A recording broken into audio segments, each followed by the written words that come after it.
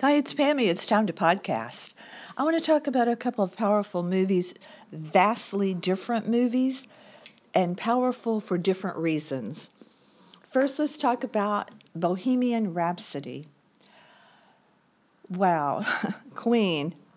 What can you say about their music except fun and loud, rockin'? Well, you think of the words. I want to talk about the film itself. While the music was powerful in the film and how it came to be, and really the birth of Freddie Mercury as the leader of Queen and the things they went through, so many things stuck out to me watching that film that really didn't have anything to do with the music exactly. Well, you couldn't deny the music had such an impact on who Freddie Mercury became, who he was underneath his original being, his birth being, the role that he was expected to play in the family, particularly by his father. Everyone in the film, I thought, owned their roles so completely. The guys that were, kind of the support of the film that played the other band members were all so good. And it made me appreciate the fact that they all kind of hung together no matter how different they were. They pretty much stuck together. But ultimately, for me, the biggest takeaway, other than the fact that these actors were they were Queen as you're watching it. They really were. Rami Malek. I hope I'm saying that name right. For some reason, I can't seem to say his name right, but was Freddie Mercury. He owned it. He You believed it was him, but the real guy, the real Freddie Mercury. Hats off to who he was and the heartbreak of his demise and what happened to him in the end. He was the head of groundbreaking medicine that changed everything in the world of AIDS and being HIV positive. But he owned who he was, and he didn't really care who thought what, even his own family. He went up against a pretty formidable father to be the person that he was. And that was really my big takeaway. It's like he just rocked it.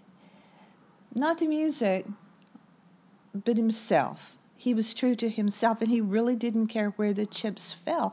And it made me think about today and where you have and bringing it kind of back to politics and where people they have no spine. They're afraid, and I'm not talking about the politicians. That's a whole other spineless group of people. I'm talking about regular people who are so afraid of what other people will think of them, will judge them on their political beliefs, even though they think something is right or wrong. They don't have the backbone to even post a comment on Facebook. And the ones that are posting continually on Facebook are the ones that are very one-sided and don't really want to see two sides for the most part, is what it seems. But it's like, oh, I have one friend in particular on Facebook who is a very strong-willed person, always in my book has been a very strong-willed person, and this person has decided to stop posting about the things that are a concern about the country because of the fallout of other people and the fact that friends are judging and things like that. And it's, well, who cares? Why do you care? And Freddie Mercury's the real guy. Uh, didn't. He didn't. And leaving the film, I had so much respect and looked at things differently than I had before, just beyond the music and Flash, which a song I loved, by the way. Uh, it was very powerful. But that film aside, let's talk about On the Basis of Sex. Another film that needs to be seen. It needs to be seen.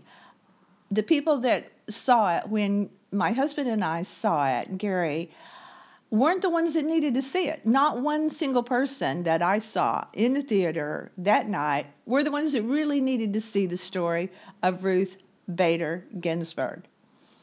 She, along with other people working with her, changed the course of the country, and she still is. And that is why when you're scrolling through Facebook and you see things like a Ruth Bader Ginsburg action figure, yes, it's available. The t-shirts, Notorious RBG. So many t-shirts with accolades for this tiny woman. There's a reason for that. And if you don't know it, if you don't know her, I'm a huge, huge groupie. I'm a huge fan for her, have been for a long time, for good reason. If you don't know her, and if you're a girl born after 1970 and you don't see this film, I'm going to say it. Shame on you, because you have no idea, possibly no idea, what this woman, this tiny pint-sized woman, brought to bear in this country. It's powerful. Go see it before it's too late. Felicity Jones did a great job. Armie Hammer, boy, is he handsome, did a great job. The entire cast did a great job. Did not recognize Justin Theroux, by the way. Wow, woo, didn't recognize him at all. Screenplay written by her nephew, so lots of credibility there in the storyline. The very ending scene of the movie made me want to stand up and cheer. No one in the theater did, so I didn't, but I wanted to. I also want you to go to Instagram. Follow me. Pammy's Chit Chat in Palm Beach Life. Look me up. I'll follow you back. Go to our website, North Palm Beach Life. We'll probably be talking about that on the web as well, on our website. Maybe, maybe not. You have to go there and find out. But there's plenty of stuff there of our adventures all over the place. We have guest writers, lots to explore there. So please do so. Mostly, thanks for listening here. Thanks for being a part of my podcast. You want to be a guest? Don't be shy. Come on, let's talk. Come on, you know you have things to say. So stop hiding behind there. Come on out. Let's talk. I'd love to disagree with you on something. Let's mix it up. Come on. Contact me. We'll podcast no matter where you live. It's okay. We can do it. So come on back. Stay with me at Pammy's Chit Chat. I appreciate you.